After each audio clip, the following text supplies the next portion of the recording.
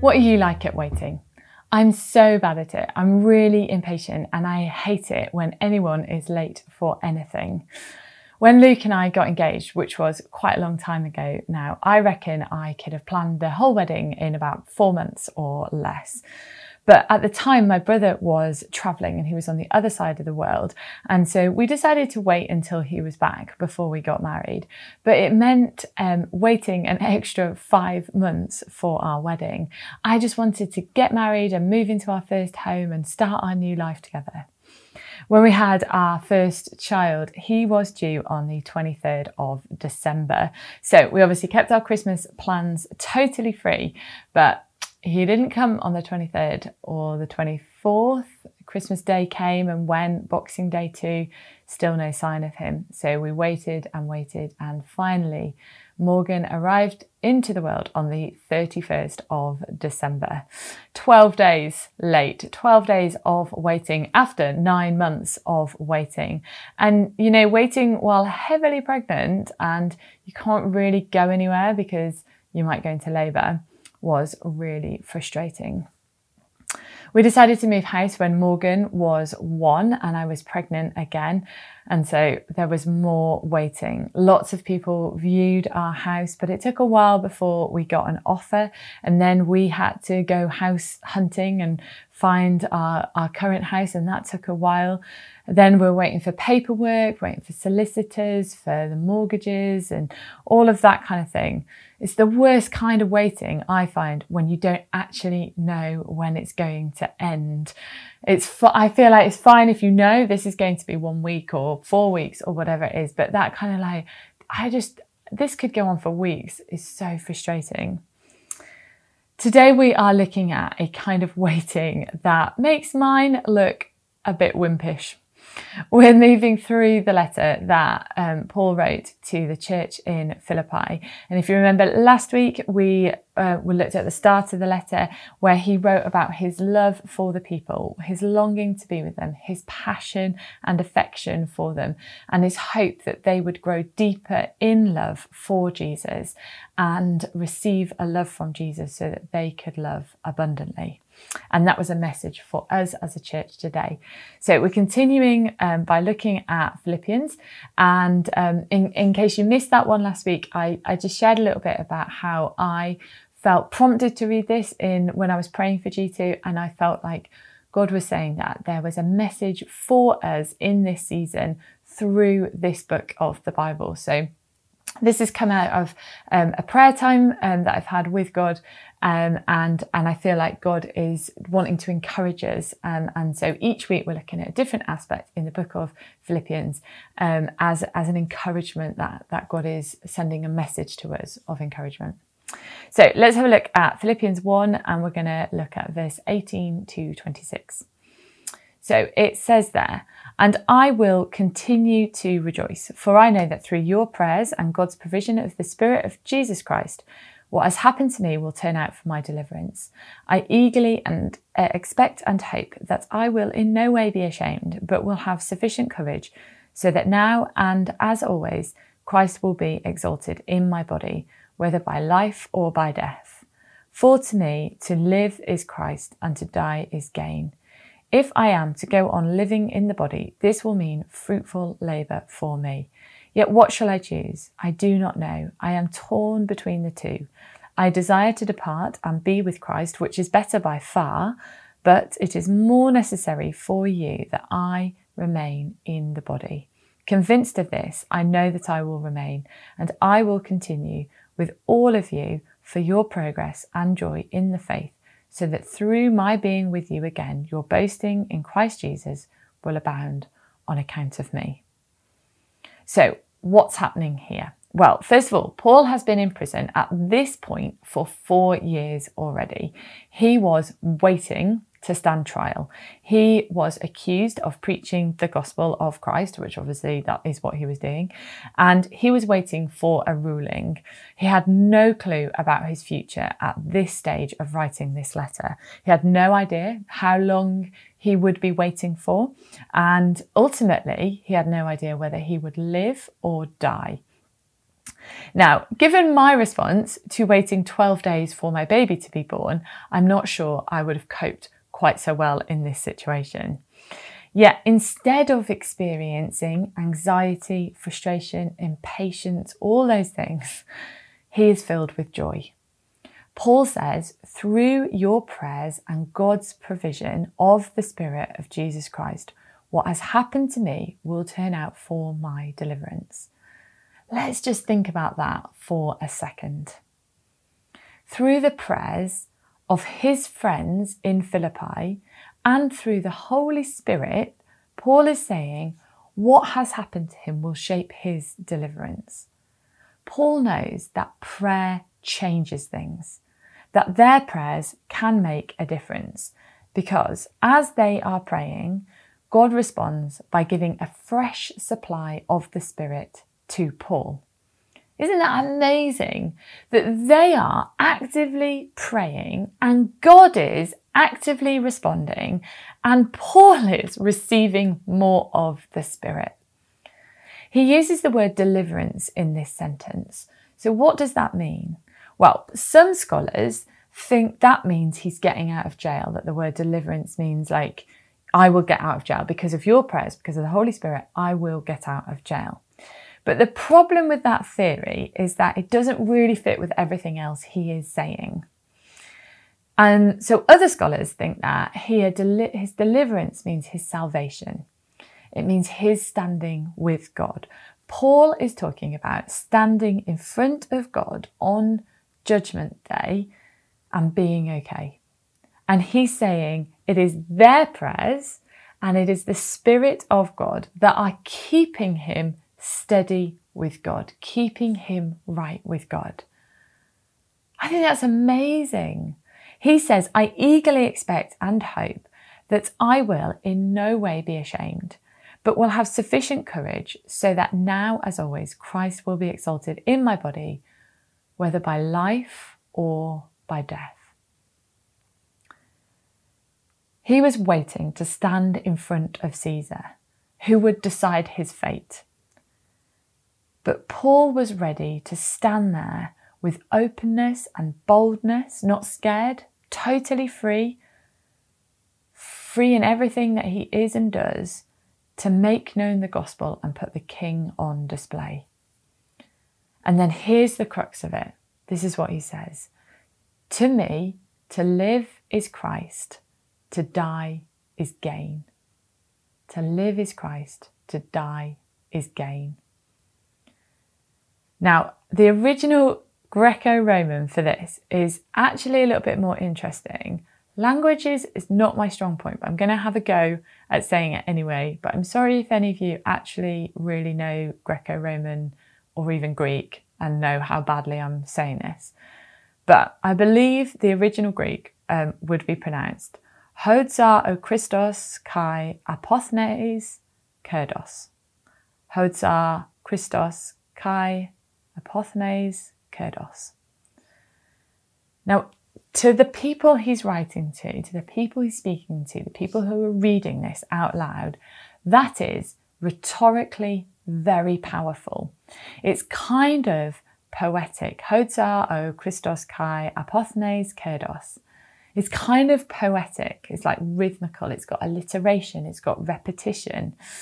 My boys have been doing poetry at school recently, and this would tick quite a few of the boxes that when you're writing a poem. It's also worth noting that there's no verbs in Greek. So really put simply, it would just translate as to live king, to die gain, or to live Christ, to die gain.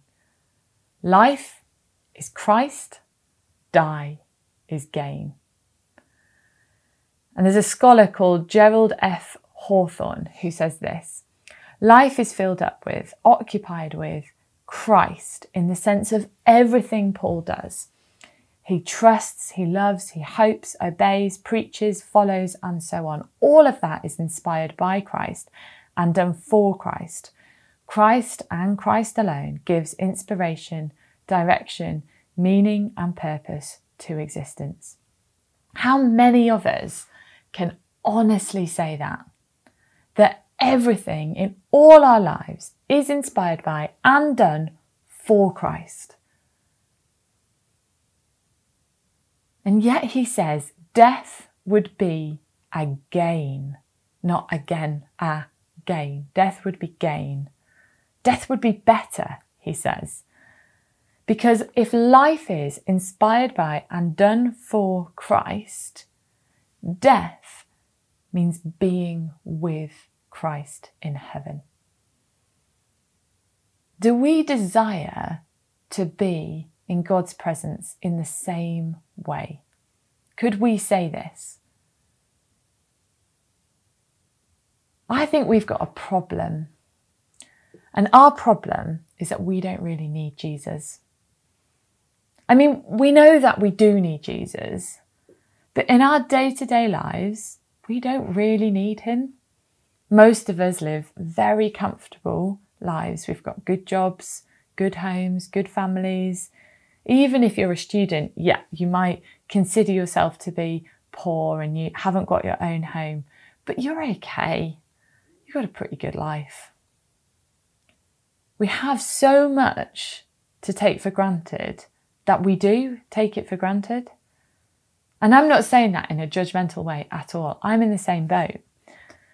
But if we found out tomorrow somehow that Jesus isn't real, that it's just all made up, how much of your life would actually change?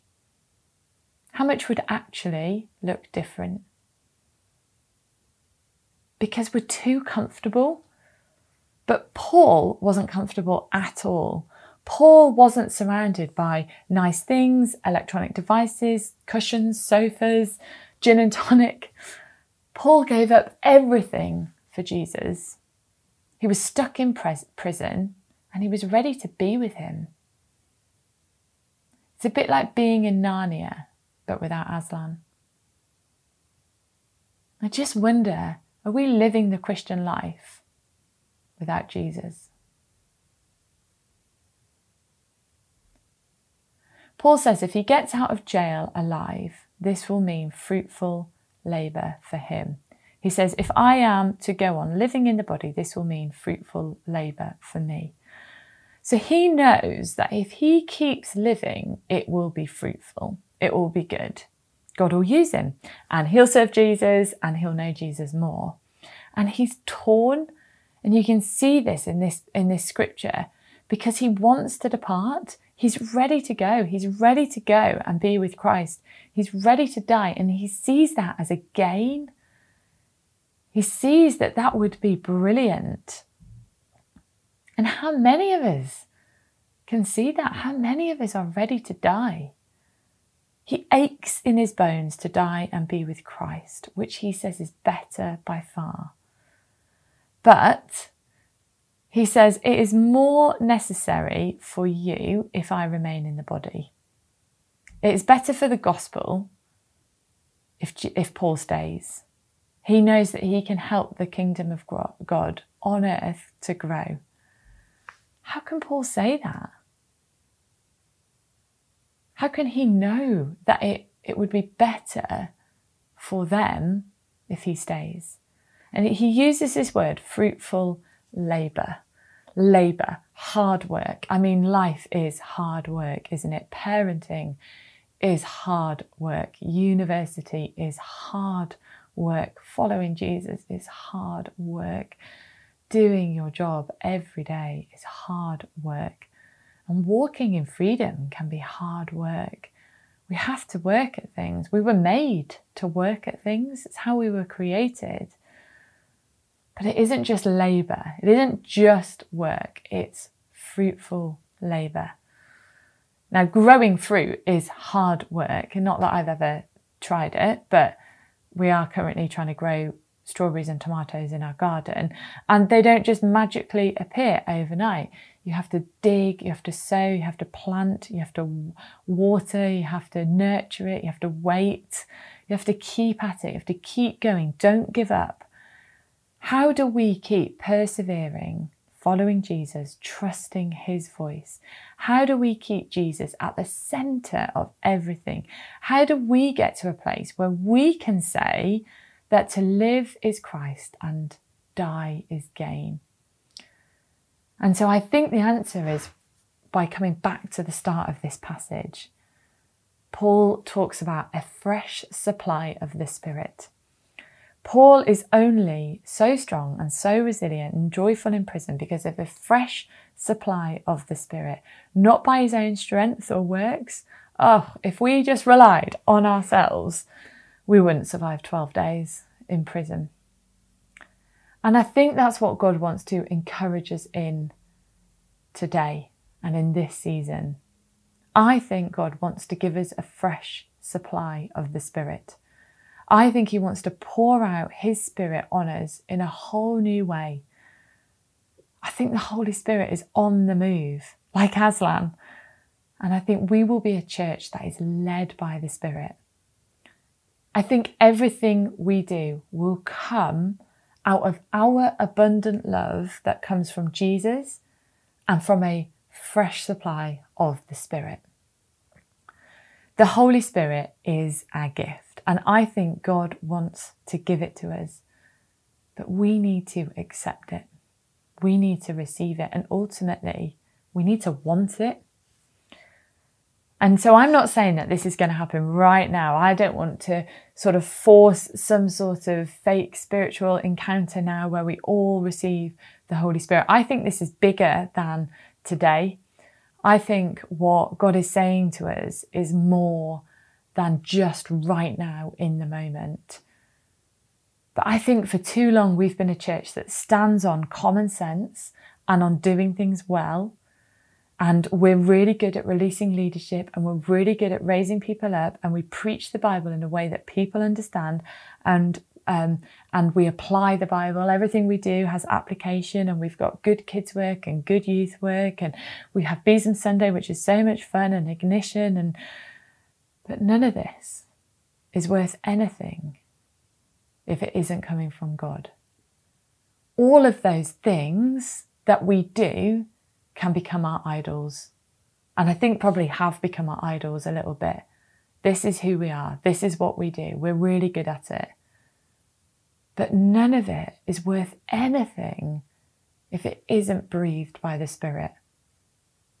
And if Jesus isn't at the centre of everything we do, if we can't say to live is Christ and to die is gain, then nothing is worth it. There's no point. There's no point carrying on. But what we need is a fresh supply of the Spirit. And that isn't something that we can just do on our own. That isn't something I can say to you, right, so go and get your fresh supply of the Spirit, just turn the tap on and here it comes. We need God to bring to us a fresh supply of the Spirit. And I think that is what he is encouraging us in. I think we will receive in this next season a fresh supply of the Spirit that will transform all of our lives. And so I don't know what else to say, really. My prayer for us, for all of us, is that we would all experience this fresh supply of the Spirit. I'm listening to God, I'm waiting on God, and will you join me in that? Would you join me in asking God to give you a fresh supply of the Spirit, wherever you are? And yeah, we can do that right now, but we need to keep pressing into that and keep standing on that promise that God's got for us. Let's pray.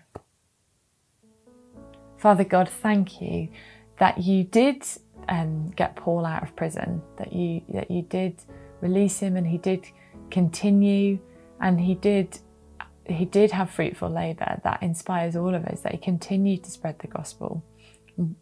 We probably wouldn't be here without his work for you, God. And Jesus, we ask you to give us this fresh supply of the Spirit.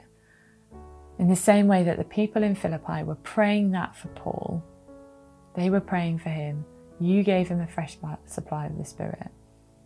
We pray that for ourselves too, for our community, God. We pray for a fresh supply of the Spirit. We pray that you will fill us up, that you will renew us, so that we can know you more, and ultimately so that we can say to die is gain, to live is Christ, and to die is gain.